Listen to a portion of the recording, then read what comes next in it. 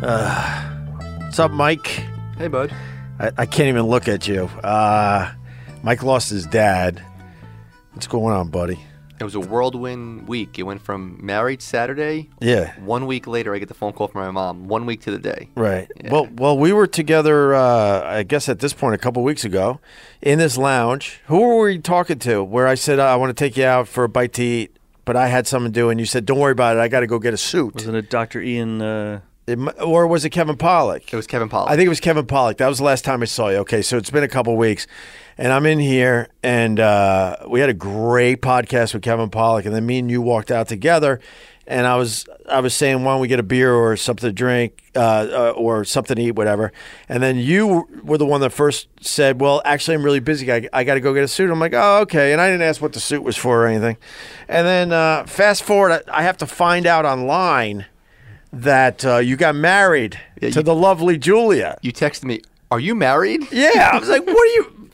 Because we were just hanging out with Kevin Pollak. And then the reason why you were getting a suit was because you were getting married in that suit. Exactly. Why didn't you want to tell me? I'm weird like that. I always feel that, one, it kind of puts you on the spot. Yeah. And so I don't want to make anyone uncomfortable. I didn't tell anyone. Like, people at work, like, you got married? I'm like, yeah. I don't tell anybody. None of us were invited. Well, no, it was just a family thing. I'm having a big party in September. Okay. That's like the big monster party. We rented out like 2 floors of a bar. This was just, we rented out the back of a bar for just family, like 25 people. And who married you? My uncle's an officiant. Oh, really? Yeah, so it was pretty cool. So it was just family, basically. Just family in the wedding party. So it was like, I think, ended up being 19 people or 20 people. Wow. Yeah. Yeah, I had to find out on social media. I'm like, did you get married? He goes, oh, yeah. I forgot to tell you. That's why I was getting the suit or whatever. But we're getting ready to talk to Chris Algieri, who's from my hometown of Huntington, Long Island. But this is the first time I'm seeing Mike since he got married. And then a mere, how many days later? It was 7 days. It was actually like exactly 7 days. It was 7 days later, your dad died unexpectedly. Completely unexpectedly, like not even a whisk of an idea that he was sick.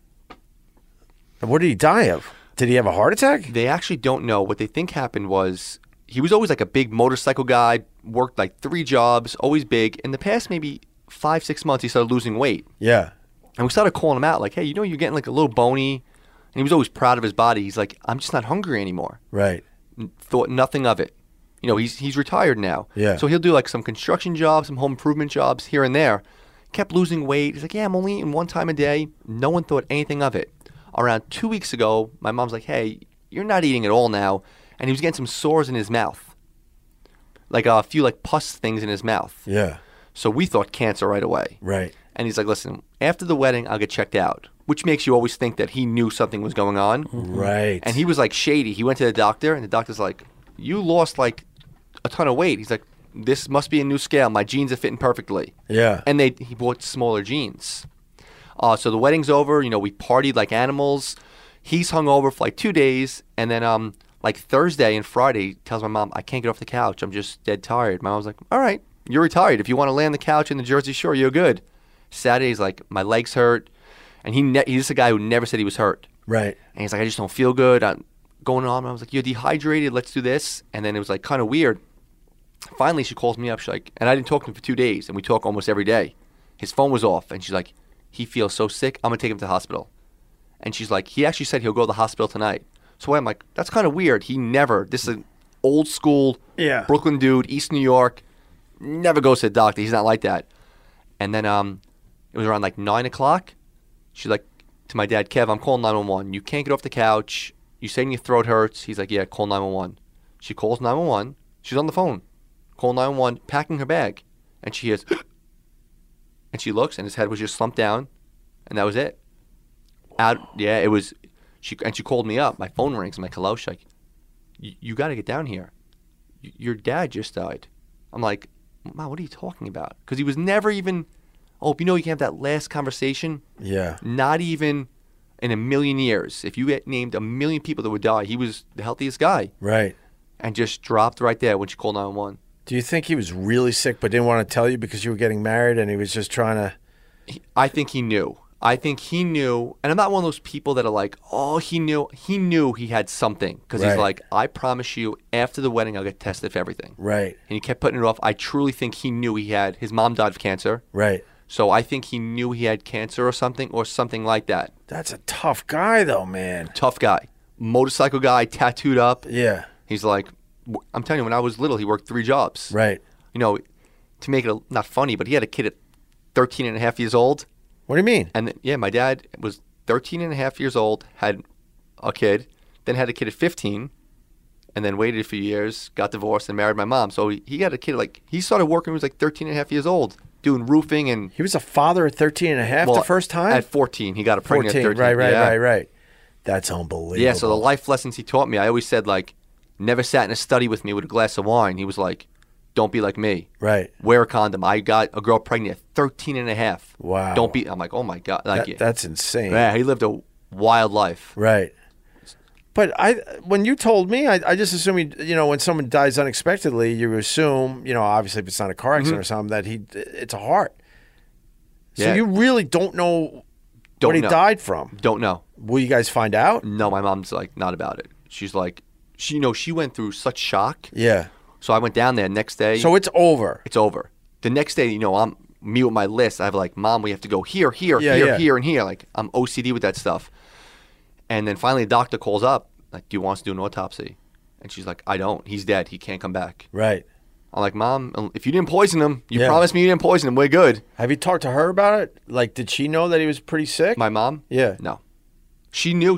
Everyone knew he was That's a getting tough old. guy. He was 63. Everyone knew he was getting older. Yeah.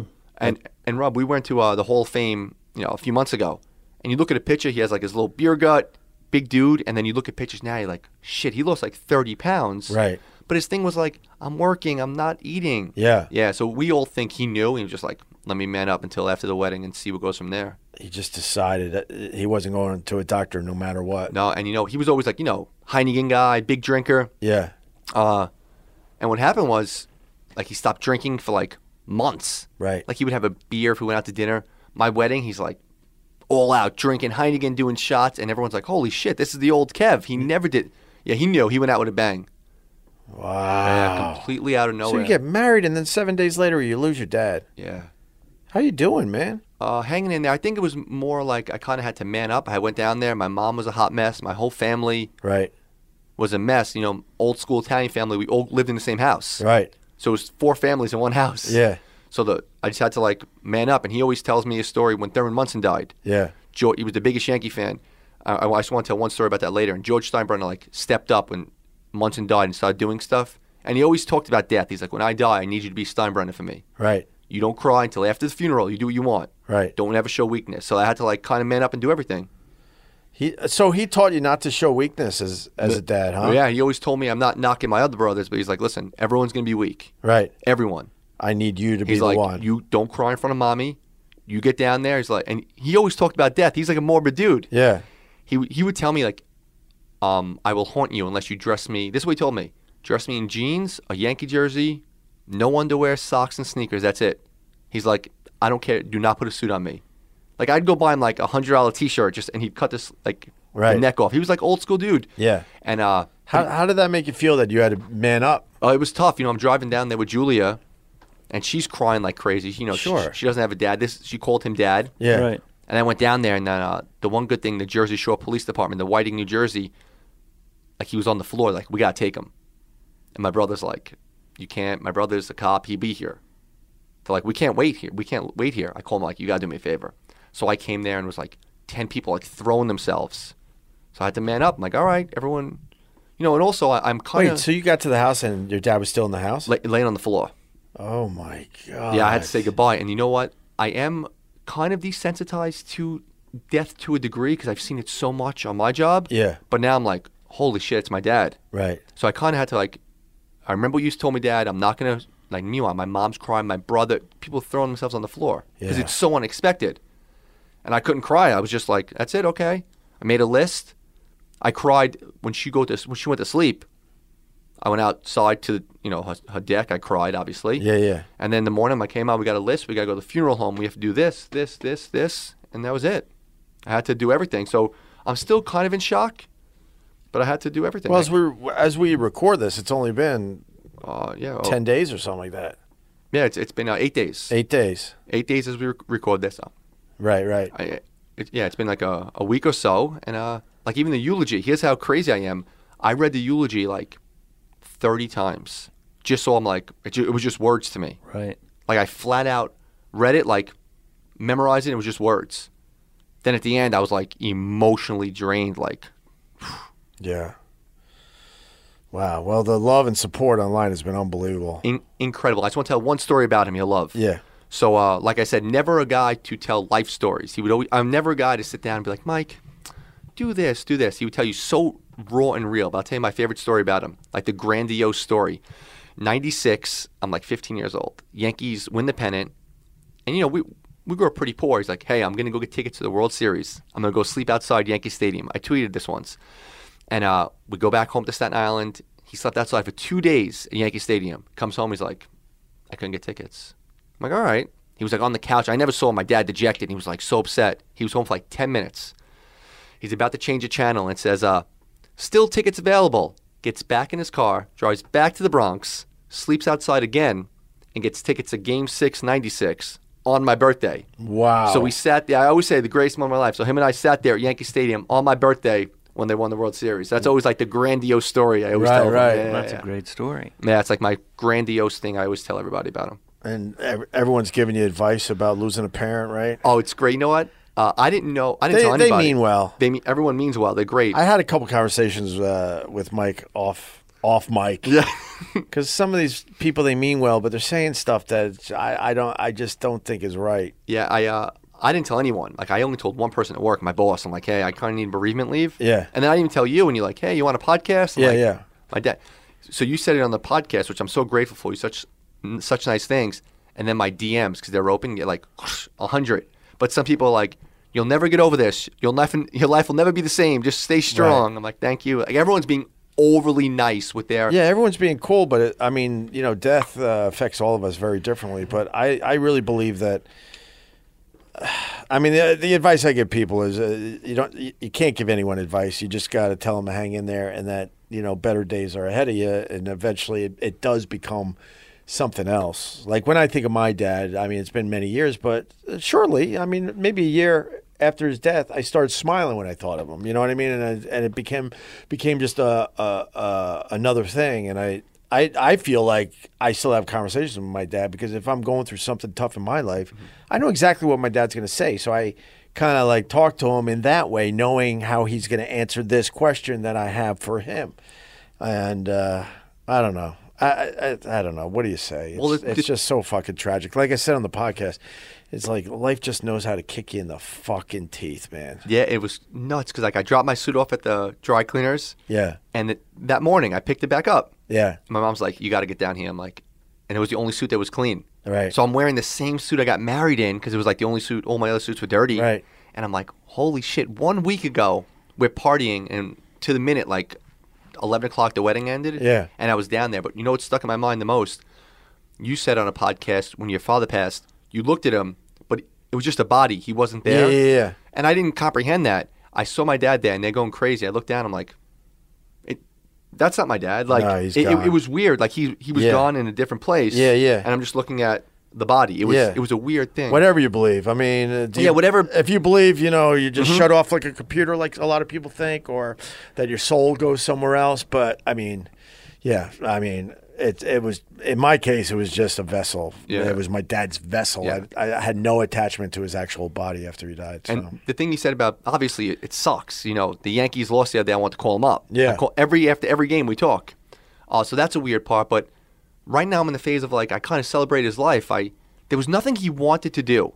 He wasn't a traveler. He wasn't this. He just wanted to sit home, watch the game. That was it. So it wasn't like, oh shit, I wish my dad could have gone to Asia. I wish my dad.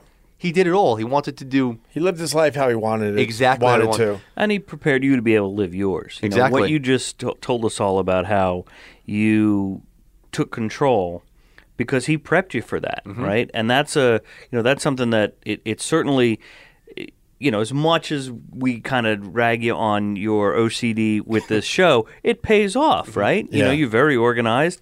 You wouldn't have gotten as far as you would with your job had you not had those skills, and you can attribute that all the way back to your old man. Yeah. The funny thing with the job, and I know we're going on a little bit, is I was like 19 years old. He's like, what do you want to do with your life? What are you going to do? I'm like, I don't know. He's like, listen, go take some city jobs. And he was so honest. He's like, I don't see a big future for you besides a city job. He's like, I'm not knocking you. You're not a money guy. You're not that smart. You need a city job. You're not that smart. Yeah, he would tell me. He would be like, listen, your brother's a smart kid. You're not that smart. That's what he would tell me. He goes, you have to study to do stuff. You're not that smart. You're kind of. I mean, I don't know you. I don't know you as well as your dad obviously did, but I think you're a smart guy. I thought so too. I really do think you're a smart But guy. do you think that motivated you, or had you always been a reader? No, I was always a little bit of a reader, but I remember I'm like, so I take all the police, the fire tests, and I'm like, listen, I'm gonna have the summer of Mike, like the summer of George. I'm gonna live down the Jersey Shore and party, and the police academy called it 20. He's like, you going in it? I'm like, no. He's like, he didn't even like cops. Yeah. He's like, you need a city job. Go transfer over. Get a job right now. So I hated it. I'm like, oh, but I did it, and now I can retire in 2.5 years. Right. So like everything he told me to do worked out for me. Sure. Like from the condoms all the way down to Right. city jobs. He gave me life lessons in his way. So it's kind of hard to. I'm sad, but What a man. yeah, solid dude. Probably man. had cancer and didn't want to tell Wouldn't tell anybody. Guys. Wouldn't tell anybody. Wow. Yeah, wouldn't tell anybody. Like no one even knew like half the stuff. It was almost like he knew. Okay, Mike got married. I could go. Well, I'll tell you the last thing. Yeah. He lost one son, so there's 3 of us left. Me, my brother, and my half brother.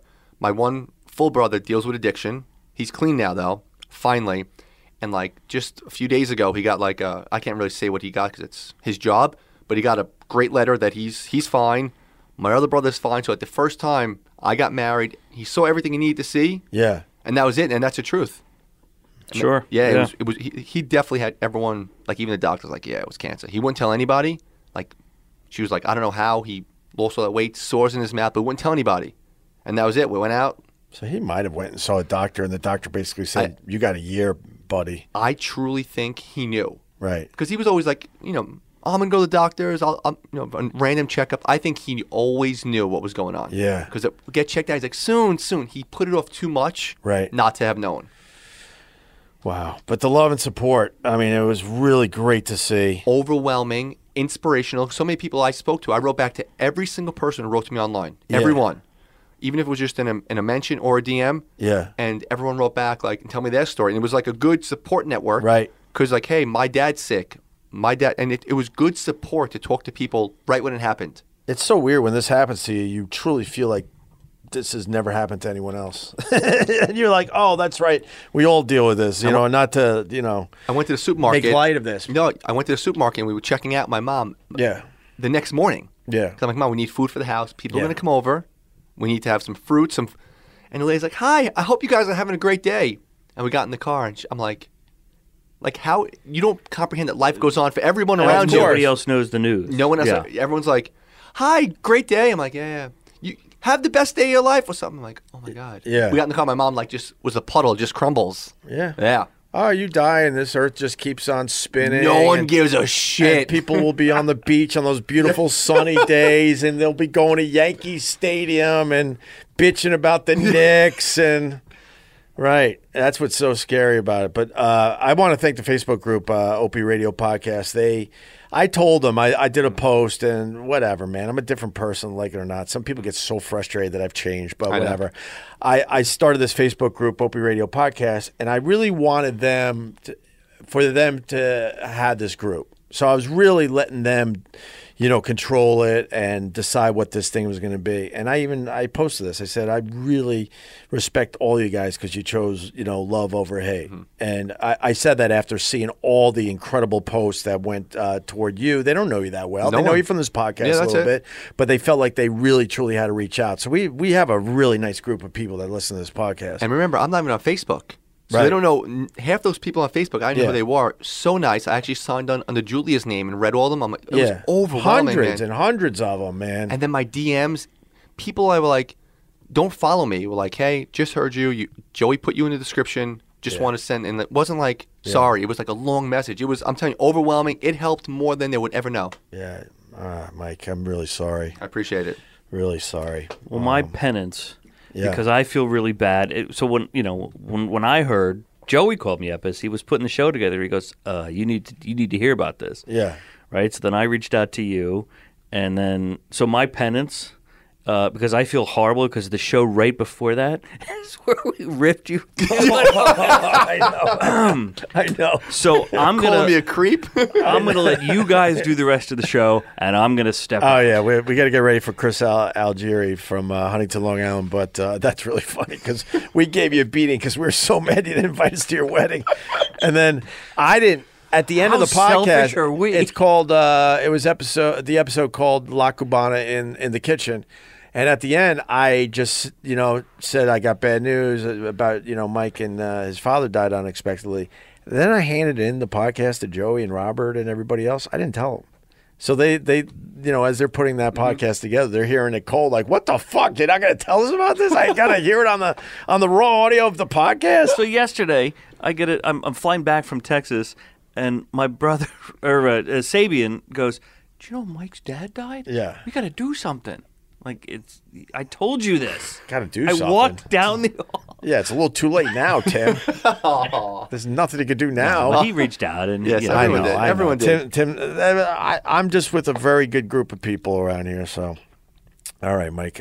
Really, really sorry, and I hope your mom's doing better. She's hanging in there. Hanging in there. All right. Let's get Chris in here. Have some fun. Yeah. So when we get back in a minute or two here, we'll talk to Chris Algieri, who has a giant fight coming up within a day or two.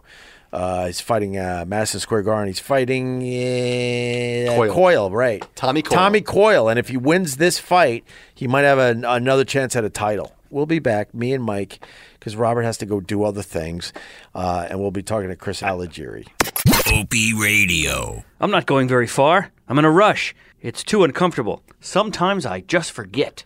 Don't kid yourself. There's no such thing as a good excuse for not buckling up. If you've used any of these excuses or any others, you're putting yourself at risk of injury or death. In 2017, more than 10,000 people were unbuckled when they were killed in crashes. That's 51% of people killed in motor vehicle crashes that were not wearing seatbelts.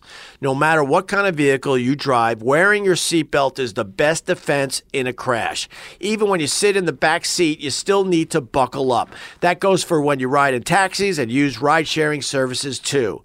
Cops are on the lookout and writing tickets, so why take the risk? In 2017 alone, seatbelts saved nearly 15,000 lives. So do the smart thing and buckle up every trip, day or night. Click it or ticket. Paid for by NHTSA. Opie Radio. What the fuck? The Opie Radio Podcast. What the fuck is he talking about? I'm confused. No, I make fun. What's going on, everybody? It's time for another Opie Radio Podcast. Live from the Westwood One Lounge in New York City, in the heart of Times Square. You like that radio voice, bro? I'm getting a thumbs up from my radio voice. All right. Hey. That makes a little boy feel good. I'm going to be talking to another Huntington, Long Island guy. I'm from Huntington, Long Island. Who else is from Huntington, Long Island? Mariah Carey? Who else? Jerry Cooney? Who else is from Huntington, Long Island? Greg Opie Hughes? Do you know that? You don't know that, do you? Oh, he doesn't know that. One of Chris Algieri's buddies over there doesn't know that I'm from Huntington, Long Island. And I used to be pretty famous, motherfucker. Who are you? Come on over here. Did Chris go to the bathroom? I think Chris Algieri went to the bathroom. I'm very excited to talk to him today. But how do you know Chris Algieri, man? That's my uncle. He's your uncle? Yeah. Are you serious? So you're a Huntington, Long Island kid too? Definitely am, yeah. Really? Did you ever hear of Opie? From Opie and Anthony? I have not. I wasn't really into radio shows, though. Oh, that's okay. Well, how old are you? I just turned 18. Oh, my God. You're so young, man. Yeah, that's what I'm saying. There's no way you would know me. My heyday, I got fired in, let's see, 2002. So you were 1 year born. old when I got fired from Yeah, I the was big just radio born, gig. yeah. And then I've been trying to like climb to the top again ever since. And I was on satellite radio for 14 years. So, what's your name, bro? My name's Mike. What's up, Mike? I know Chris Algieri went to the bathroom, so I'm talking to you. And he's your uncle? Yeah, that's my uncle. Very, very cool. You're proud of him? Of course. He's got a hell of a record, man. Yeah, for sure. And he's fighting Tommy Coyle, Madison Square Garden on June 1st. Yup, definitely gonna be there. Are you a boxer yourself? I'm just getting into it myself. Yeah. You're just getting into it, Yeah. really? You're gonna follow in his footsteps? You would like to? We'll see. We'll see. We'll see. All right. That's very, very cool, man. Chris Algieri, how are you, buddy? What's going on, man? Sir. How are I'm you? really good. Really good. Goddamn good-looking guy. Oh, thank you, man. Thank you. You my nephew here, Michael? Yeah, Michael's cool, man. He said he's gonna follow in your footsteps, and he's starting to box, right? Yeah, he's getting that going. He's pretty damn good already, honestly. Really? Oh, he was downplayed. He's like, I'm just getting started. I mean, he is, but that's kind of a testament to the sport more than anything. It's just it takes a lot of time and a lot of work. But Right. he was in the gym today, and one of my coaches was like, "Wow, your nephew actually looks like he's pretty good." I'm like, "No, he's good. You can take him to a gym, and he can do anything that needs to be done." That is pretty cool, man. I was asking him if he knew who I was, and it turns out he's 18. So I'm like, oh my Yeah. God. When I had my heyday in radio, he was like 1 year old when I got fired. Yeah, I was trying to explain to him earlier, but it's Yeah, you're a Huntington, Long Island guy, right? Yeah, apparently you're a Huntington guy too. Dude. What high school? St. Anthony's. St. Anthony's. I would have been okay. Harborfields, yeah. You would have been Harborfields. Yep. That's where I went. No shit. Yeah, it would have been me, you, and Mariah Carey. That's right. How cool would that have been? That would be cool. Mariah Carey hung out with my younger brothers. Okay. And she used to be a cashier at I think it was called King Cullen next to Dairy Barn. Yeah. And she was a I remember cashier there. that King Cullen. Yeah, do you? That's funny. That Dairy Barn's still there. I know it is. I like going in there for my lemonade every once in a while That's when I'm letting things go when I'm not trying to take care of things. And then Mariah Carey would just kind of be singing on the back of the bus, and people thought she was kind of a weirdo. And now look, Now look at her. She's one of the biggest artists of all time, and she knows my brother my brother is Bretton Quinn pretty well. So That's pretty cool. Yeah. That's pretty cool. So- She's a huge star. yes, she is. So how are you, man? I'm great. Yeah? I'm great. Yeah. Got having some fun. Happy to be here. Right. It's good stuff. You're fighting Tommy Coyle, Madison Square Garden, June 1st. So how's sir. the training going? Really well. Yeah? Really well. Yeah. Very happy with the way camp has been going. We're right there. It's next week. It's upon us. Yeah. And you're ready to rock. Ready to rock. Well, I'm at the point where it's just like, all right, cool. Training, like we're still going hard. We still got a little bit more work to do, but Yeah. I'm ready to go out there and show. Yeah. Is St. Anthony's an all boys school? It is not. No. Was it back in the day? It used to be what was it? Holy Family. Right. Oh, it's Holy Family. Right? Yeah, man. Yep. The religious people in my town, they were trying to get me into that old boys thing. I'm like, I ain't doing that. Yeah, because I'll do a little more religion for you, but I'm not going to school with just boys. Yeah, I agree. I Sorry. agree. I mean, I know we want to talk about boxing and other things, but I'm obsessing by the fact that you're from Long Island. So you got a hell of a story, man. You were 20-0. You won your first 20 fights. Yep.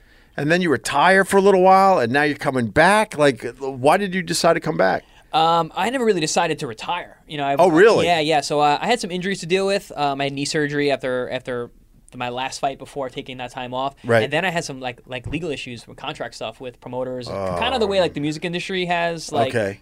Like they, their managers and Yeah. and record labels give them trouble. Boxers have a very similar thing. Have they cleaned up the sport a little bit? No.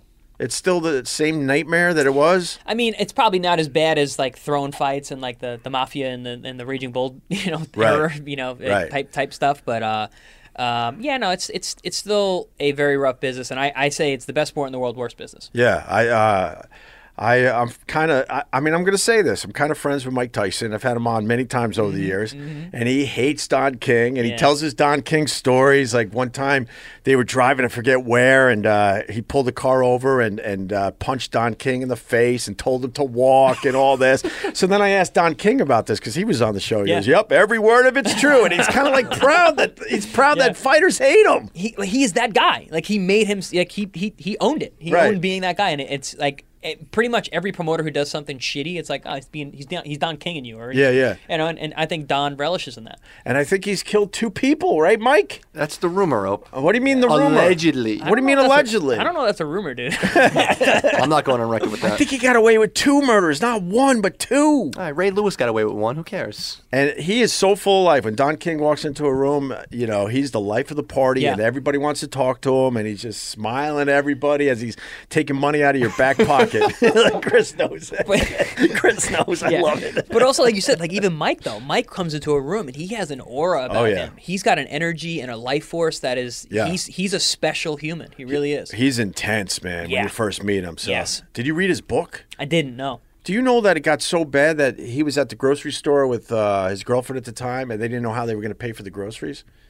That he lost it all to the Oh, point. this was like as he was already Yes. being a champ. Oh, Like, after all that. Oh shit. And then he had the drug abuse and the cocaine and all that. And it got so bad, his bottom was pretty much they were in a grocery store trying to get groceries, and he didn't know how he was going to pay for them. Wow. That is a true story. It's in his book. Undisputed, I believe. Yeah. That's crazy. One of the most amazing autobiographies ever. Ever. He was so honest. So honest and so open. The amount of cocaine that guy was doing, I don't know how he was winning any fights. Cocaine. I mean, cocaine's a hell of a drug. But there's a lot of fighters in history that have been involved with cocaine and been able to compete. you know? But to train and all that, I mean, it is an upper. yeah, that's true. It is an upper. Until you're completely addicted and you're not sleeping anymore, and then Yeah, that's everything goes by the wayside. Could you imagine what kind of record Tyson would have had if he wasn't an addict? I mean, his record was amazing anyway. But Right. yeah, absolutely. I mean, I honestly, in terms of his physical talents and gifts Yeah. and training, he could have been the best ever. And so, why did you get into boxing? What was your motivation back in the day? I grew up watching it. It's the first sport I ever remember watching on TV. My mother was born in Argentina, so we lived with our grandparents from Argentina, my grandparents from Argentina, and that's what we watched. Right. We grew up watching Friday Night Fights on ESPN and Tuesday Night Fights back then. Right. And he spoke about fighters and champions like they were gods among men. Yeah. And to me, he was my hero, and he's talking about these guys like they're his heroes. So Right. it's just I was like, all right, I want to be the best. And how old were you when you got the bug to be a fighter? I couldn't really. Because I also know 12 or 13. 12 or 13. I went to a live fight, and then I was like, I'm doing this. Wow, really? Oh, yeah. So they just took you to a live fight, and then I went with my dad. I didn't even go. Do you remember what fight it was? It was actually kickboxing. Yeah, because I know you were a great kickboxer as well, and you blew off that sport because there was simply no money in it. I think you retired undefeated, right? Yeah. 20-0. 20-0, 2-time world champion. So you decided to be a kickboxer first. Yeah, so I started out in martial arts. Yeah. So I was a martial artist on Long Island. There's not a lot of boxing gyms on Long Island. No, not really. Especially, 20 years ago. We got a lot of hot yoga places, pure yoga, the fancy schmancy stuff. Got that. And then every once in a while you find a gym with one, heavy bag. Hanging in the lonely in the corner with dust on it. It's all dust. Yeah, it's different now. There's definitely a lot more gyms, a lot more fighters. But yeah, that's good to know.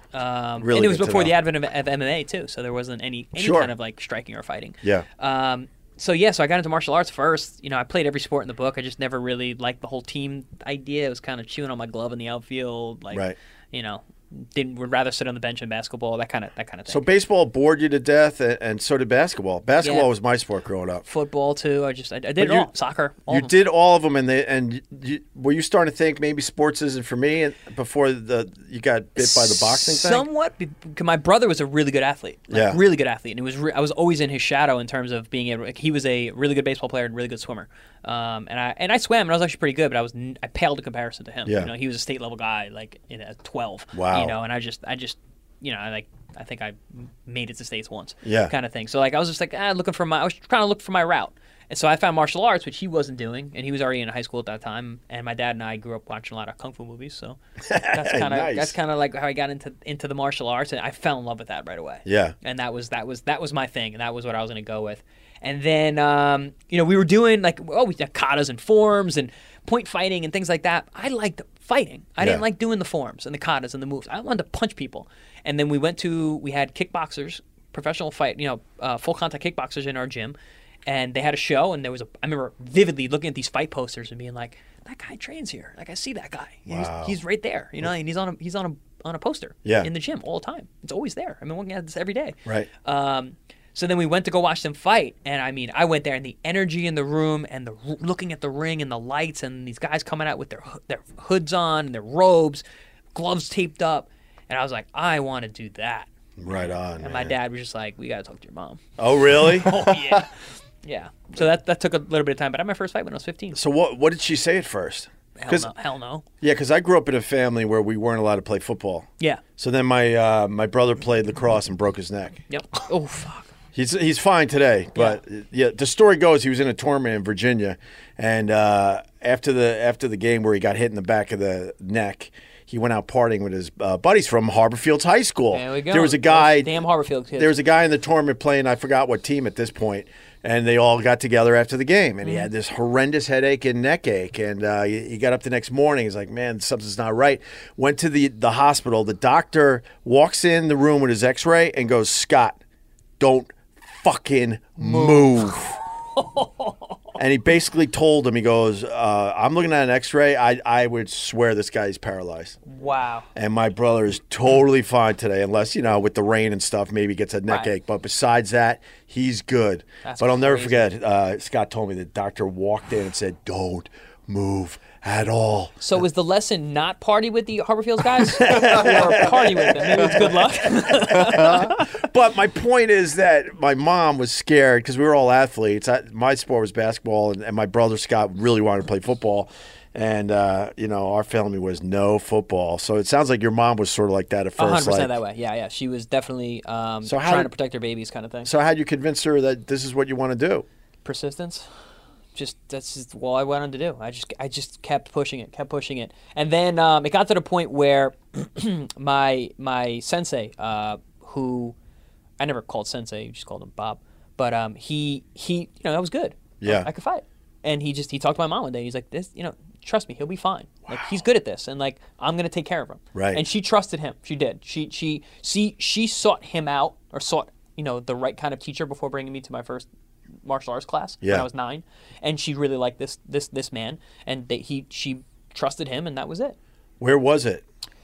Sports Plus in Lake Grove, Sports Plus Lake Grove. Okay. Long Island East. Yeah, it's yeah, right by yeah. right next to the mall. Yeah, right It's not on. there anymore. It's I think it's a And Planet Fitness or something. and how old were you for your first kickboxing fight? 15. 15 years old. 15 years old. Yeah. Do you remember like it was yesterday? Vividly. Yeah. I have it on tape too, VHS. And did he knock him out? I did not. So, funny story. I fight this guy who was supposed to be one win with 3 losses, which we were still worried about because he had 4 fights, and it was my first fight. Yeah. And he was like 17 or 18, and when you're 15, like that's a lot. Yeah, no kidding. So we're like, all right, cool, whatever, we'll fight this guy. And then, so I make the weight. My first time having to do that for kickboxing. I was wrestling at the time too, so I knew about that stuff. But then I see the guy, and he's got like an entourage with him, and a couple belts, like a few of them. Like his friends were holding the belts. Oh my! And this is your first fight. We found out the guy had like 12 or 13 fights, multiple regional titles. Oh my God!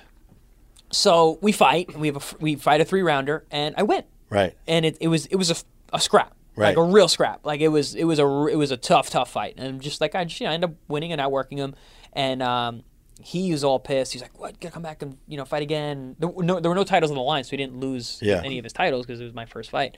We ended up fighting again a couple fights later in a 4-rounder for a title fight, and I beat him again. Nice. But yeah, that was my first go. It was a rough entry into the fight sports. Do you know what that guy's doing now? He lives in California, and I think he's like surfing and teaching martial arts. You showed him a different way of life, I think. And then you quickly just you won the title, and you won 20 fights in a row. Were you fighting all over the world, Yeah. all over the world? All over the world. I fought people from every corner of this world. I fought Really? guys from Mongolia. I fought guys from Russia, South America. I mean, you name it. I fought guys from all over. No kidding. And kickboxing was cool. It afforded me that opportunity to travel and see the world. Right. I just did a show at MSG 150, and they're like, "You don't have an accent at all." And I was like, "Yeah, thanks. Yeah. But they're like, you're from Long Island. Like, you don't have an accent. I'm like, Yeah. yeah, but I've been around a lot, Right. traveled a lot, and I think you kind of lose it. Like, you don't have a New York, Long Oh Island my accent. God, I had to like train to Yeah. get rid of it. Yeah.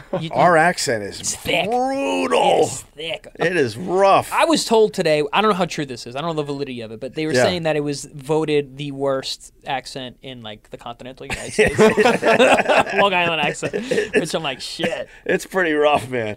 But I lived in Boston. That accent. I think that's way. I would think that would be worse. Yeah, and then I lived in Western New York, and they're really nasally. Mm-hmm. And then my wife's from Philly, so the Philly accent that one is fun. Yeah, I like that. That one's fun, That's a cool man. one. That's actually so a cool one. I picked up a little of all the areas I lived in. Where was the toughest? What was the toughest fight in kickboxing in the world? Man, so my last kickboxing fight, the Really? very last one, yeah, it was for the ISK welterweight title. ISK is the International Sport Karate Association, which is like, if you know martial arts and you know kickboxing, that's the world champion. If you're the ISK world champion, you're the champion of the world. Wow. So I had always said as a kid, I was like, I need to have that belt. Like Yeah. I had won another belt in a different weight class from a different organization. I was like, it meant a lot to me, but like this is the one that I need. And I had to fight a guy from South Africa, and he was brutally strong. Older guy. He was like 40, 41. I was 23. But he could punch like a goddamn mule kick. And he had a right hand, and that was the punch that like that's what he did. He would take any kind of punishment you give him. You just wanted to land that and knock you out with that. So we trained the entire camp. It was a 10-round fight. We trained the entire camp not to get hit by that damn right hand. So going well, first couple rounds, no problem. Getting staying away from the right hand. He was a shorter guy, using my reach, peppering him, tagging him up, really actually ripping into him. And then I kept seeing his right hand. I got no problem. Whoop, roll underneath it. Boom, roll underneath it. No problem. Hit him. Boom, boom, boom. Then I roll under one, and then that was it. I don't remember anything until almost till the fight's over. And so what happened was the right hand didn't hit me. I went under it, and then he threw a kick, and the knee hit me. The ref didn't see it; thought it was the punch. The knee was illegal, but hit me dead on my chin. Wow! And I only know this because I saw it on video afterwards.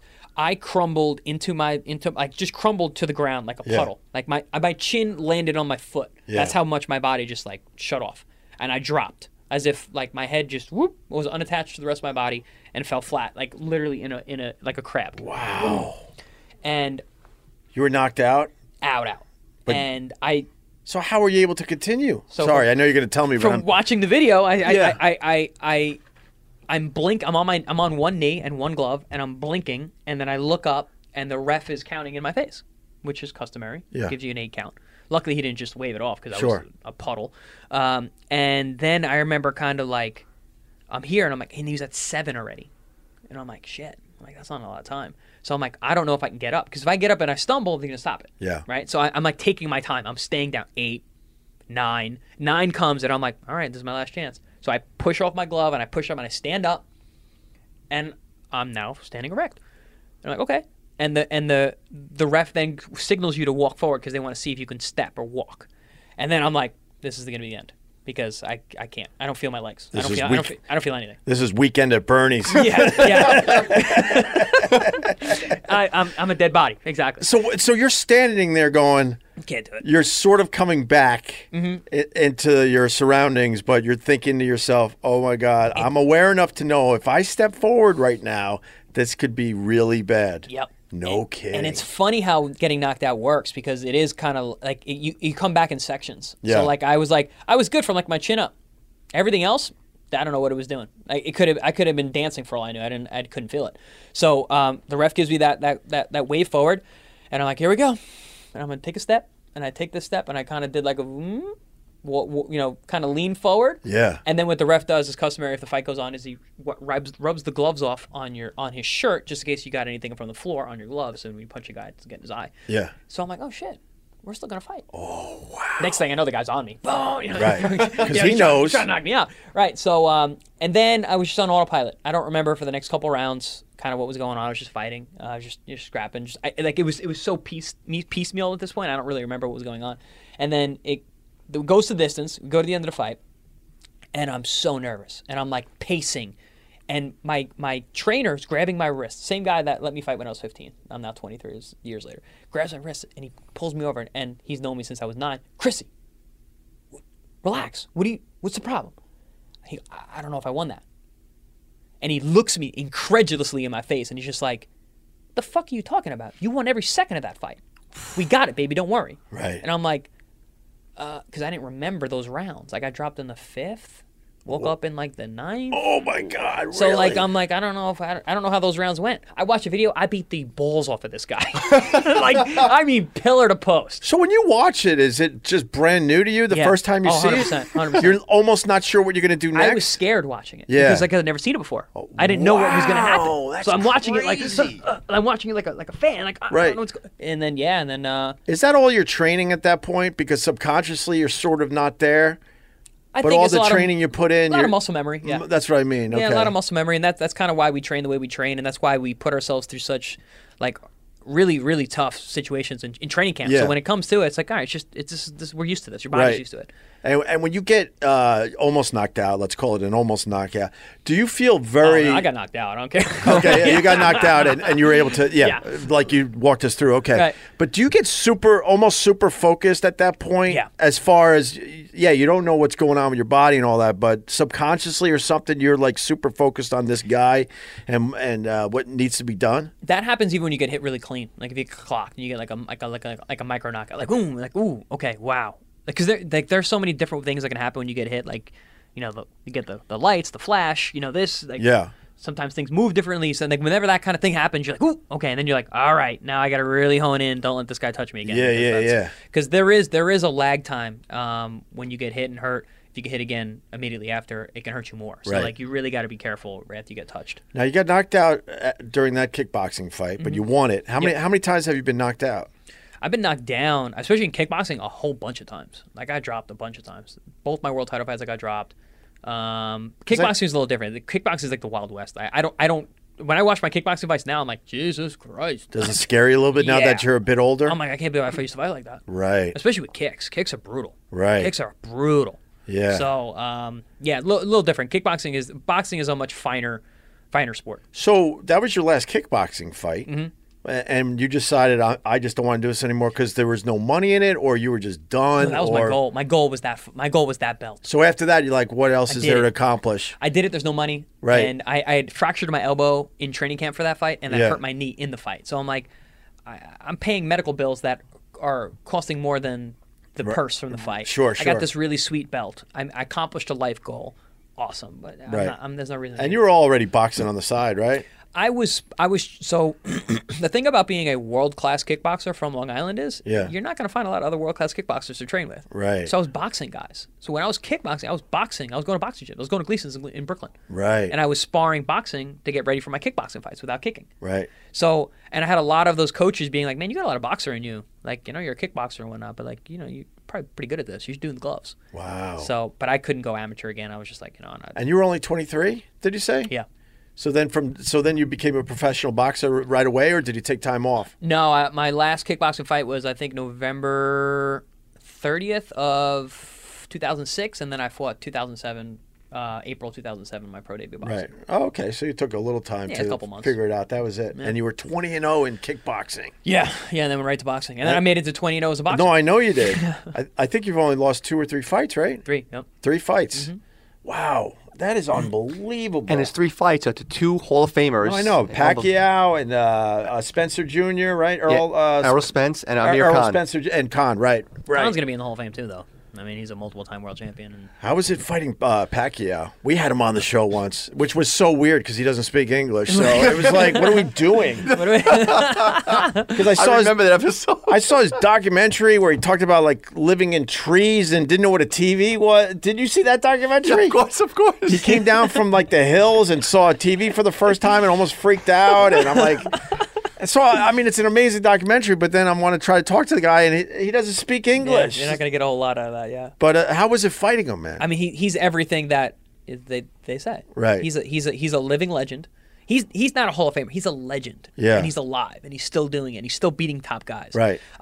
He's just a super special individual, and he's one of the best that's ever done it and ever put on the gloves. Were you freaked out when you were fighting him? No, I wasn't. I know you're famous. Don't get me wrong, but all of us have our limits. Yeah. Where now you're looking at Pacquiao, going, "Wow, this guy's really fucking famous." Yeah, no, it was funny. I didn't realize how famous he was until that whole experience. But I was so dialed in to I'm fighting this man, not this legend. I'm fighting a man. He's just a man, and he had already been knocked out by Marquez. So I'm like, I had that in the forefront of my mind, maybe as a mental, psychological ploy to myself to be like, hey, he's a man. He's got 2 hands. He's got 2 feet. He can get knocked out.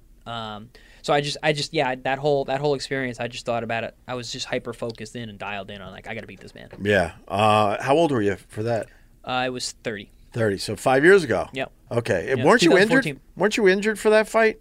I had broken my orbital in the fight prior to that. Oh my god. So I had won the title in June of the same year. Yeah. And I fought Pacquiao in November, and I had a broken orbital in the June fight. Was that scary? Yeah. Here's the picture. My God. You know what the scariest point was? When you said it was that scary. Yeah, it's a gnarly. Oh my. That's what that looks like when you. He won he's the winner in that fight. I got the belt around my waist in that photo. I'm in an ambulance on the way to the hospital. A broken orbital and you won that fight. Happened in the first round too. Did it hurt? Bad. Really? Really bad. Was that your worst injury? Yeah. That was probably the most single most painful thing I've ever dealt with in my life.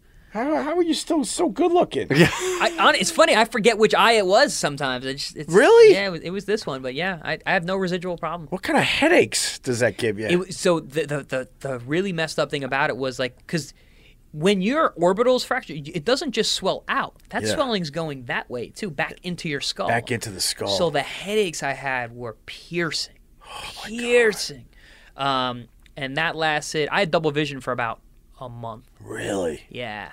But they told me that was just because the orbital floor fracture was actually nicking my one of my orbit muscles that pulls in the eye, and it's just kind of. But that was really scary in the emergency room, and I love the bedside manner of the physician who was looking at my eye, and they were using these clamps to open that thing up because it was so shut, which hurt a lot. And they had to keep drops, they keep going, and they made me do an eye test with these clamps holding open my eye, and I'm like, "Are you kidding me?" Like I'm doing this eye test, and I was like, like 2090 or whatever, and he's like, "You're 22,000," and he's like, "Yeah, that might come back." Might. Just like that, like no big deal. Yeah, that may or may not return. May or may not is what he said. You kind of need your vision for your profession, and he's just casually saying that. I lost it. Of course. Lost it. And I didn't lose it like I was upset. I lost it on the doctor. I'm like, are you fucking kidding? What do you mean might? Right. And he said it like that, and everybody's like, yeah, relax. Don't get the pressure up. Like just the way he said it, he just no bedside manner at all. And you're punching the wall thinking it's him. But luckily it came back. I got no vision problems at all. How long were you out with I had that? a black eye for like 2 months, and it would come back. Like I'd wake up from a night of sleep and I'd have a black eye, like randomly out of nowhere. Really? Oh yeah, that's unbelievable. Very man. very strange. Yeah, I've never seen that picture before. It's crazy. Yeah, it's gnarly. Where did you fight Pacquiao? In Macau, China. No kidding. How's China? Did you get to see it at all, or were populated? Yeah, I did. We did a whole. No, you know what I mean. I mean, a lot of times you guys go in and you're so focused on the fight, you really can't, get out and see things. 100%. Well, the good thing is we did a 7-city press tour 2 months before the bout, right? So we went all over. Like we did New York City, San Francisco, L.A., Vegas, Shanghai, Hong Kong, and then Macau. Yeah, it was sick. And what's your thoughts on China? If I don't return, I'm okay. What didn't you like about it then? Is the air as bad as they say? Yes, worse. It's bad. It's really, really bad. And the pollution is so thick that it makes it hotter. Like it's just humid and just dirty. And the people were great. Like my interaction with the people was awesome. Yeah. And they brought me to like gyms in the countries, and like I got to talk to kids and like sign order. Like that was great. And the people were great, but just I don't know. There's so many other places in the world that I'd rather. Did the kids seem happy? Oh, 100%. Yes. Isn't that strange when you so see happy. that? So happy. Because we just assume like everyone, if they don't live like Americans, that they got to be miserable. I thought everybody was happy, not even just the kids. It's just everybody was Everyone happy. was just content. My experience with everyone that I spoke to was they were very up, very positive. Right. Very, very positive. That's awesome. Yeah. Was Pacquiao cool to you? Super cool. Yeah. Super cool. His whole team was. Right. Consummate professionals. Isn't he in politics now? Yeah. Yeah, and I think he's doing actually good things, and he should be. I mean, he's a good man, and he cares about his people. And Filipinos in general are some of the nicest people in the absolute world. Yeah. And he's that. It was weird because I was like, he's too nice. Right. This isn't genuine. This guy's trying to. It's a ruse. Yeah. No, it's 100% the case because I've seen him since. You know about politics in the Philippines, though, right? They like to take out their politicians a lot. They're not taking out Manny. Well, I'm hoping not. They're not taking out. He's Mike Tyson plus Michael Jackson plus the Beatles, plus Obama. everything. Yeah. He's everything. He's everything. He's everything For that whole area. Yeah. Yeah, absolutely. You know what he does? You probably saw the training. When he trains, he trains in the gym, and the poor people line up for miles, and he comes out and hands them money. Mm-hmm. Like, legitimately, they walk up, and he hands everybody a certain amount of money, and then sometimes he's like, I ran out of money. Go to the bank, get more money for these people. When he trains in the Philippines, people line up for miles, for hours and hours, and he hands them money. And what is he, in a car just slowly No. going by? They're online. He's going running, and he'll hand off. He has a stack of money. That's a tough run, though. Yeah, no, he'll hand him, and then but all the kids run behind him. Yeah, it's wild. He gives money out. How much does he give out? Do you know? No. Has it ever been said? It has to be millions. It has to be. He gives out a lot of money. Yeah. I liked him. I just wish I could have had an actual conversation with the guy. But anyway, that would be really cool, really interesting to hear what he has to say. Especially like he's done with so much. Like now that he's in politics, and apparently he's good. Yeah. So you won your first 20 in a row, and then you lost 3, right? Mm-hmm. And you won a couple more in there, I think. Yeah, no? it was kind of mixed up. Yeah, I lost 2 in a row, then I came back with a win, then I lost 1, then I'm 2 in a row. And then did you decide you wanted to retire at that point? No, so I had a knee injury in that last fight before my 2 years off. So I had surgery on that a couple days after the fight. And then I had some, like I said, I had some contractual issues. Then I was in court for about 18 months, battling over through contracts and I was trying to get out of the contract that I was in. There was some wonky stuff going on. Oh, that sucks. That's your prime too, man. Yeah, I know. It was a really tough time for me. Right. It's emotionally, psychologically, a lot of inner turmoil. And how did it all work out? Did you guys settle? I honestly don't know this part of your career. It came down to it was like it was we were going into this court case, and more as we got closer, my legal team was like, yeah, it could go this way, it could go that way. I'm like, well, dude, I'm paying you like a lot of money, and this is my life, and like we could go into this and then end up exactly where we are now. Right. And I just spent $100,000 to get from A to A. Right. And it was just like, and they're like, kind of thing, and like that's you never know. You That's never know. unbelievable. So I was just like, you know what? Let's just strike a deal that everybody's happy with, and I need to get back in. Right. It was too long. I definitely needed some time. So like I needed some time off to have my knee get back. Right. I needed mentally to kind of get over everything that was going on with my career at that point. So some time off was good, but it was too much. All right, you answered my question because I was going to ask you if it was driving you nuts that you had to sit out that long, but I was in a deep depression. You were really bad. So how'd you get out of it? That part of it was making the moves to get this thing done. Like I hit my low, around that time. Could you walk us through that a little bit? Because a lot of people suffer through depression. Yeah. So what was your depression? Like you were so frustrated you couldn't fight, and you were you laying around? Were you acting out? What was your deal? I really I couldn't do what I knew I should have been doing. Mike actually asked me on his podcast, like, dude, why are you coming back? Why are you fighting? Like, you have all these other great things going on. I'm like, because this is what I'm supposed to be doing right now. Like right now, and I know my window's closing. Right. This is the time for me to do. Like you said, my prime is closing. Yeah. As a professional athlete, we have a very small window to do what we have to do, and I knew it was wasting it. And wasted potential and wasted talent is nothing worse than that. And I knew I had it, and I knew I still needed to be there, and other forces were keeping me out. Right. So I mean, what could feel worse than that? Were you just Were you just wandering around the Walt Whitman Mall? I was. I just went local for everybody. I didn't leave my room a lot. You did? Yeah, my nephews be like, "Yo, why does Uncle Chris come upstairs?" You know, like I just stayed home. I stayed in my room, stayed home. You know, I'm just drinking more than I needed to. Yeah. You know, I like to drink, and I was drinking a lot. I was drinking a lot, and not even so much as like by myself, but I was going out and like I was still having fun. Like you wouldn't be able to tell like I was anything wrong. I was still, you know, but yeah, just not started. I started picking up habits to deal with stress that weren't healthy at all, you know, and like that was really when I was like, all right, something's up. Could you mention one of the habits? Well, like I said, like the drinking, Like I the would, drinking, I'd be late okay. at night drinking to be like, Yeah, and yeah. I'd wake up the next day and be hungover and then just go like sweat.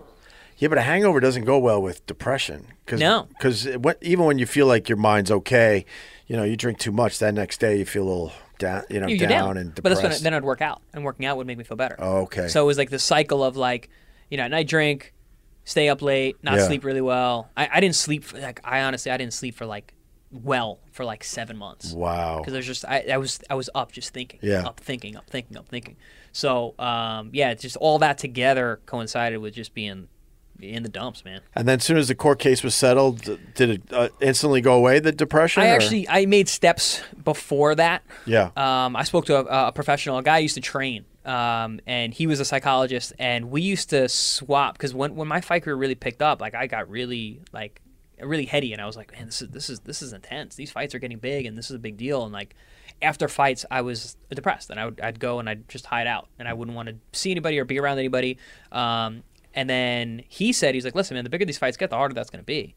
Like, would be good for you to talk to someone about it. And so we actually swapped. I used to train him like boxing. Yeah. And he would sit down with me for 45 minutes and talk. Oh, cool. So we traded off that way, and that was barter action. Yeah, we bartered psychotherapy and fitness training. Punches to the face. And They kind of worked which a together. lot of it's kind of the same yeah, thing. of course it is. So then I reached out to him again. I'm like, hey man, I got some other issues going on. You know, like can we like talk about that? You know, I'm like I'm not training people. I'll pay you. You know, so and then we did that, and that was really helpful. Like Yeah. really helpful for me to kind of like really soundboard. Like I knew what I needed to do. But like if you don't have any checks and balances, you Did let any go. childhood stuff pop up during that period? No, my childhood was pretty good? Yeah, it's pretty good. My family's super tight. Right. You know, that wasn't an issue. Nice, good. You know, we had some like current affairs, you know, issues to deal with and things like that. Right, Like, right. But you know, that was just more stress. But that's life. Yeah. Like I'm not gonna. Now, how long ago was that? About 2 years ago. Yeah, I'm trying to get the timeline. So, and then you, did you come back? The first fight was at the Paramount? Yeah, That place rules, man. it really does. It really That does. is such a cool Fought place. there 9 times. For the people, what? 9 times. I You fought fought there Main 9 event times? 9 times. For kickboxing Boxing, or all all boxing. boxing over the years? Sold it out 9 times. 9 times. The Paramount, for the people that don't know, it's an unbelievable venue in the heart of Huntington, the Village. My brother has a restaurant right next to it, F.H. Riley's. Yeah. That's my brother's joint. Go, right. go in and say hi. I will.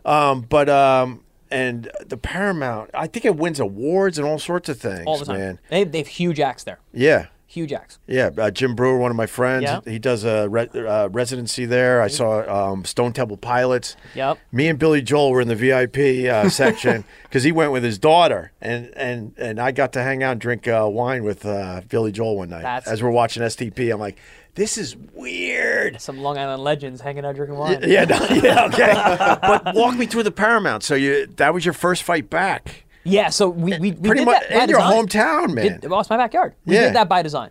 Like I could have fought on other cards. I could have fought on the undercard of some big whatever, and like a Right. comeback fight. I'm like, no, I'm going back to where this all started. Yeah. I'm a grassroots guy. Right. You know, my career was not. I wasn't like signed out of the Olympics to a major promotional company to signing bonuses. None of that. I had none of that. I literally had to sell tickets. Right. You know, to my fights and come watch me fight this weekend and fight and win and work my way up. So like for my comeback, it just felt right to go back there. Right. And I was telling Mike in his podcast, fighting there, because it is a music venue, Yeah.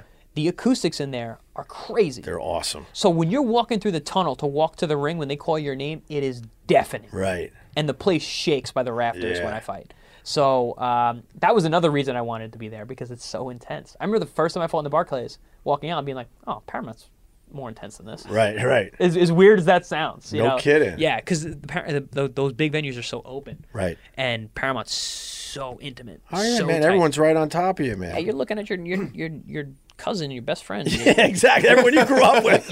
Your ex-girlfriends that like you see these people as you're walking by. It's like, ugh. Are you know? sitting there before the fight going, man, this is going to suck if I lose? My first grade teacher's there.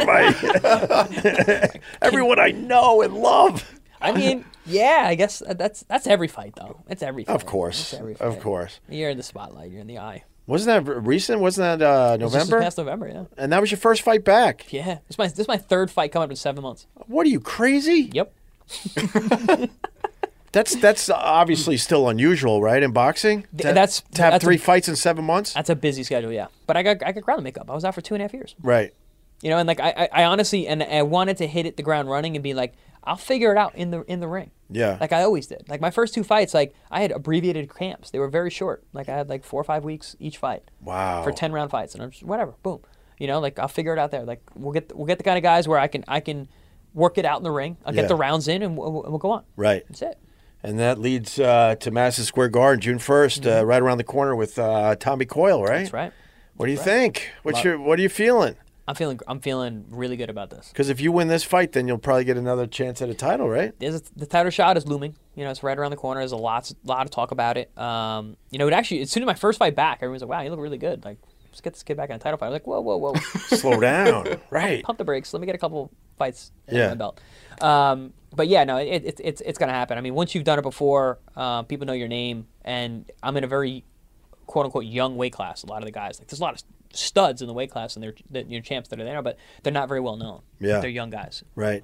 So I'm the veteran. I'm the old guy on the block. At 35? 35. Isn't that unbelievable? I'm the old vet. And it's Madison Square Garden. Did you ever fight there? Not in the big room. This is the big room. No kidding. What's Oh, your yeah. thoughts on that? It's huge. It's huge. Look at the smile on his face. He's fighting at the Mecca, and it's Anthony Joshua's coming to Yeah, America yeah. tour. So this is the fight Yeah, at the it's Mecca. It's huge. Yeah, everyone's going to that fight. Everyone. That's unbelievable. It's funny. My coaches are like, "Man, this is what you do, man. Right. You step up where the big fights are. So Right. this is the bigger the better." And how many more fights you think? What's your plan, man? Honestly, Opie, I could be done already. Right. If I wake up tomorrow and I don't want to do it and I don't want to fight in G5, I won't fight. You just needed to get back after that lull because you weren't leaving on your terms. You were Right. you were just sitting there like, what the f is going on? That too, but like, and I've always said it. Like, I don't need to fight. Right. I don't have to at all. I mean, I've got a lot of other things going on. You're you know, satisfied inside. You did it. That's most important. Is I'm satisfied with my career. Right. As I've already, what I've already accomplished. Yeah. And one day I'll look back on it and I'll look on it fondly. And Yeah. I want to leave the sport that way too. I don't want to look back and have bitterness. And you got into nutrition, didn't you? Yeah, I've been. You're like you got a book and everything? Fighter's Kitchen. Nice. looking everything. Chris Algieri, 100 muscle-building, fat-burning recipes with meal plans to sculpt your warrior body. That's awesome. I'm going to take this home, man. Look like a fighter without getting hit. That's a beautiful book. Thank you. So is that going to be your next career? Are you going to go into that more of a? I know you're you're a commentator as well, and I've been commentating quite a bit the past couple of years. I really enjoy that. It's cool to be still in the sport. Yeah. But this is my passion. I went to school. I have a master's degree in clinical nutrition. I have a certificate in sports nutrition. I work with other athletes. I've worked with myself. Right. My own body has been my experiment. Right. Throughout my entire career, my entire life, and now I'm able to combine that experience at a top level athletics with my education. Yeah. And put stuff out that can help people. I wish I had something like this when I was Yeah, coming no up. kidding. So how do you make a living off this? Obviously, the book will sell well, or Yeah. has been. I mean, how does any author make a living? They sell a lot of books. So you would like to just write more books? I'd like to write more this? books. My retirement plan is actually I want to be a teacher. I want to be a no kidding. professor. Yeah, I want to go back to school. I liked school. Right. I was good at school. I like school. I like academia. I like being around that. I like a lot of my friend group and my peer group are they're PhDs and doctors out of South Florida, and Right. they work in the same field of exercise physiology, nutrition, biochemistry, things like that. Yeah. So for me, I think it would be very satisfying. I like to speak. I like to share knowledge, to be able to teach high-level, mentally Right. sharp individuals who want to be professionals. And I think you've done stuff with Stony Brook, no? Yeah, so I was the performance nutrition coach there for a while. So I helped actually develop their nutrition program for their athletic department. Right. I spent about 2 years there with them. The time when I was off, I Yeah. was there. It wasn't like that kept me out. It just worked out that Yeah, was yeah. the time, and I stopped when I started fighting again. Gotcha. Very cool. But that was a very that was fun. Now, why not UFC? All these years with the kickboxing and the boxing. Get asked You that all said, the time. I know. I assume you have, and you got the wrestling background. Mm-hmm, So, why did you never go down that road? Because when I box, I'm living a childhood dream because I grew up watching fights. I didn't grow up watching UFC. So for me, see, I can't even picture myself in a cage and picture myself because like I didn't picture that as a kid. Like I literally every time I fight on June 1st, like I'm stepping into a ring doing what I wanted to do when I was a kid. Yeah. And like that still resonates with me. That's still important to me. Whereas MMA, that would be a job. And these sports are so dangerous. Boxing ever became a job, I'd be done. Right. It's just too dangerous. I don't- Wait, you as a boxer, you're saying that MMA is so dangerous? Yeah. Well, no, I'm saying boxing is dangerous as well, but like to me, it's a passion. Right. MMA would not be for me. I just assume that boxing is way more dangerous because you get so many more head blows. Like in UFC, these fights could end really, really quickly. Yeah. No, I'm not saying that one's more dangerous than the other by any means. I'm just saying that like in terms of me taking that risk, I don't the same reward's not there for me. Yeah, gotcha. I don't have that like desire. That's interesting, isn't it? Because once my desire or my passion for boxing is done, I'm done. Yeah. And I don't have it for MMA, so I would never do it. Right on, man. What did I miss, Mike? Anything? No, one thing about the book, Chris knows so much about food. There's keto stuff in here. There's paleo stuff. There's smoothie stuff. So you were looking at one page is all keto. It gives you the calories, the fat, the carbs, protein. So it's 100 days, 100 things. It looks phenomenal. It really does. It's really it's made to be user friendly. Yeah. It's very easy to read. It's all ingredients you can find at a regular grocer, and a lot of these recipes I developed while in hotel rooms during training camps. So they're easy. You don't need a ton of crazy utensils or even skills. I'm not a chef. I'm not a chef. This thing, I have people all the time like, I didn't know you were a chef. I'm like, I'm not. Yeah. I cook. I like to cook. So basically, you figured out the stuff that helps your body, that you kind of like eating. You like it could work for other people. Yeah. Please tell me you figured out Tasty Healthy. Tasty healthy, yes. Because that's the problem with all these diets. Like Tasty healthy, look good. You eat 10 dry salads, and lose a few pounds, but you're going to go right back to the burgers because you didn't learn anything. There's burgers in there. Burgers are one of my favorite things to eat. What kind of burgers, though? Got all kinds of burgers. I got The turkey meatless burgers? bison burgers, beef burgers. What do you name it? So how do you keep it healthy? So all right. So here's something you can actually take with you. You add avocado to your burger. The monounsaturated fats can help with the absorption of the saturated fat of the burger itself. Right. Yeah. So you can deal with some of like the negative consequences of eating like a red meat burger Sure. by having some healthy fats in there. And also, don't have 4 burgers in a week. Well, moderation's always, variety and moderation are the two key words. But yeah. But I mean, that's the key. You got to find stuff that you enjoy eating that is healthy. That is so Exactly. hard, and most of these diet books don't do that. So I think people should check out the book, man, Fighter's Kitchen. I think so too. I think a lot of people should check it out. Dude, I've heard your name forever because of Huntington Yeah. and all that, and I can't wait for this fight. I mean, do you know Jerry Cooney? Of course. Okay, so- he's a friend of mine. We were hoping to get him in today. Oh, that would have been Because awesome. then it would have been a whole showcase. Huntington Yeah. thing. Yeah, exactly. But then he comes in and he punches me a lot. And it's just like, it's annoying because For I everybody can't at do home, anything. he's huge. People don't realize how big he is. But he means well, and he thinks he's hitting you hard. And you're like, oh, you my light, but God, no, that's yeah. going to hurt. I'm going to be bruised again. I just want to say hi to my pal. And he wants to take me to a Knicks game so bad, and I just keep blowing him off, and he gets really mad. Is he gonna punch your arm the whole night? He says, Opie's waiting for them to get good. That's what he's waiting for. That's what he keeps saying. He's such a great guy, though. And, He is. man, when I was growing up, he was everything in Huntington. Yeah, he's the Everything. original pride of Huntington. Yeah, he was a rock star. When there was a Jerry Cooney sighting, you got to remember, back then when you were famous, you were so fucking famous Yeah. because we didn't have all these other distractions, Yeah. man. And then he was a big partier, and he owned a bar and all that. But Yep. he turned it all around and figured it out. He figured it out. And now he helps ex boxers. He's doing great. He's doing so many things. That guy's so busy, man. Right. He's every time there's any kind of event or charity event on Long Island, he's there. Right. I always see him. Like I don't go to a ton of them, but every time I go, he's there. Yeah, he has a huge heart. He does. He So does. one last question: your top 5 fighters top 5 fighters all of time. all time. So Doesn't matter what division. Sugar Ray Robinson. Nice. Muhammad Ali, Of course. Sugar Ray Leonard. Nice. I'm gonna throw one in that people are gonna be like Oscar De La Hoya because I grew up watching him and even the '90s. Right He was on. the '90s, man. He was Yeah. the '90s, and that guy. And I'm gonna throw in one. We're talking about favorite, not best. No Tyson, no Foreman. We're talking about favorite, not best, right? What about Hagler? Oh yeah, but I mean, it's tough. It's a really hard. It's a really hard question. It is a tough question. Really That's why hard I question. asked. Everyone has their top 5. Right, but I'm asking. We're asking favorite, not best, or we're talking about best. Well, what did you just give me? That was my favorite and my best. All Well, right. no, except for Oscar. Oscar wasn't the best. Okay. He's my favorite. So if we were doing favorites, I would do Oscar and I'd do Arturo Gatti Oh, okay. because he right was just on. super fun. But he's Yeah. nowhere near the best. If we were talking best, I wouldn't have those two guys yet. Right. Trying to think who else. I hate Arturo Gatti. You hate him? You want to hear a story quick? Yes. I'm down in Atlantic City. I'm a rookie cop, 21 years old. Arturo Gatti's there. This is not gonna go well. oh my God, Arturo Gatti's here. I've never told the story before. I'm like, Arturo Gatti's here. Yeah. So I go up to him, I'm like, champ, I'm a huge fan. He's like, oh, all right. I'm like, can I get a picture with you? He's like, yeah, later on. So I go across the street and I buy like a digital camera. And like it's an hour goes by now. And we're off the set, we're off the boardwalk at Atlantic City. So it's a little seedy bar looking for girls. And I go up to him like, You're not in uniform, right? no. I'm Okay, down, okay. no. You're just hanging out. Yeah, my Abercrombie spiked hair with tips, 7 different beaded necklaces. And I'm like, Tori, can I get a picture? He's like, no, get out of here, bro. Get out of here. I'm like, Tori. He's like, yo, I said get the fuck out of here. Wow. So I'm like, I need to get a quick picture. I'm 21 years old. You're still trying to get the picture? Yeah, I'm 21. Oh, look how I harassed you for 12 years. That's why we're hanging out now. So I'm like, He was a super fan. I met him when he was 15 years old.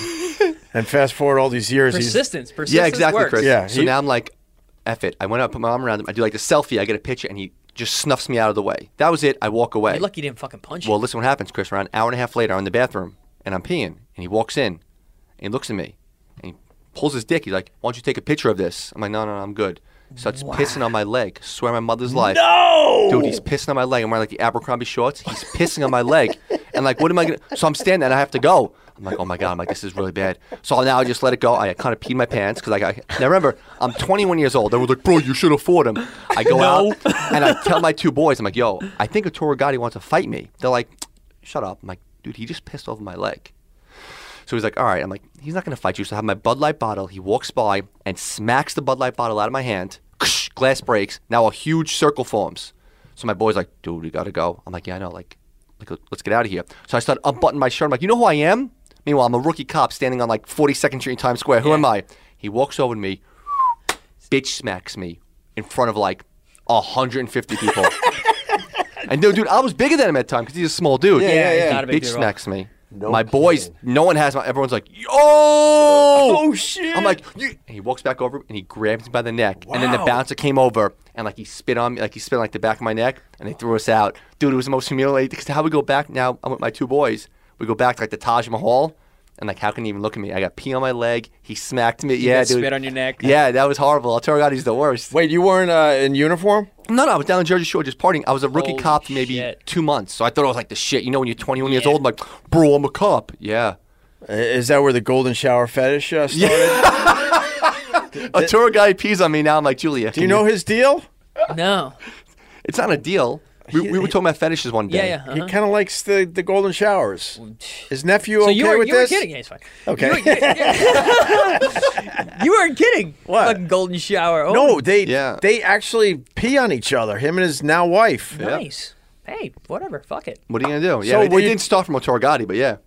But what, did it start before the Gotti? It was never a thing. It was like she did it one time in the shower. I'm like, oh, that's kind of hot. But it was before or after him. Oh, way up. This was 15, 16 years ago. Oh, Torgati, yeah. wow. So take him off your list. Wow. He just peed on your tough. leg. Dude. There's nothing you could do. No, nothing. And like, You just got to deal with if there that. was enough- Unless, I mean, you would figure out something, Chris, but if I was a little older. look at us. We have to just deal with that horse shit. And he's like, oh, why don't you take a picture of this? And I'm like, I'm good. He And might dude, have moved up on my list, actually.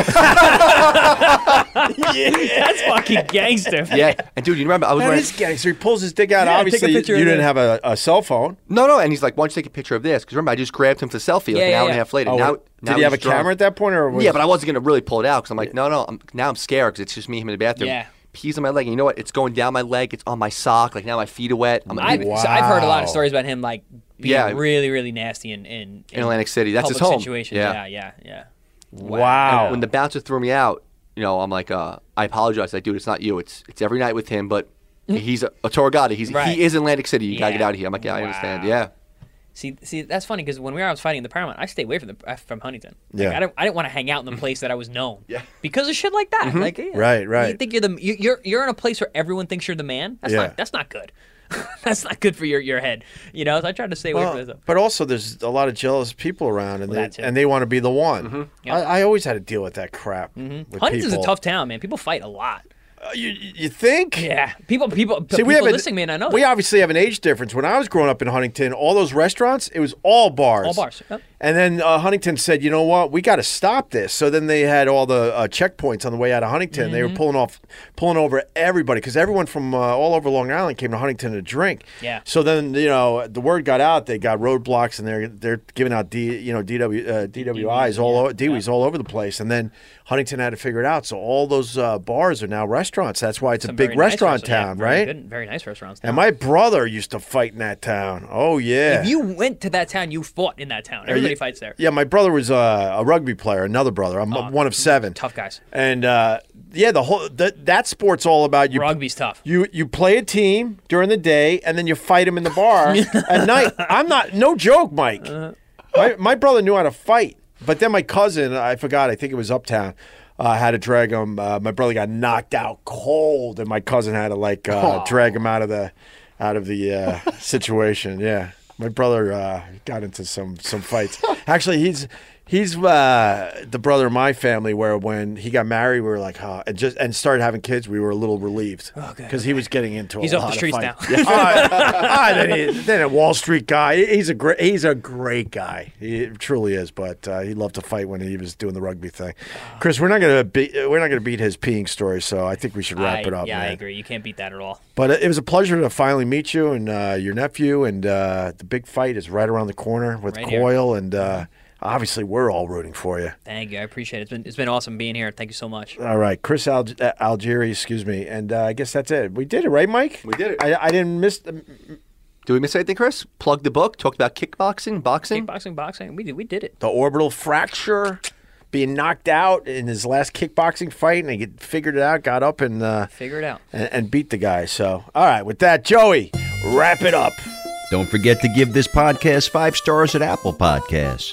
Visit opiradio.com for some hats, shirts, and other merch. Follow our favorite producer, Mike the Cop, on Twitter at Mike Sappho. Joey Salvia here, saying thanks for listening to Opie Radio.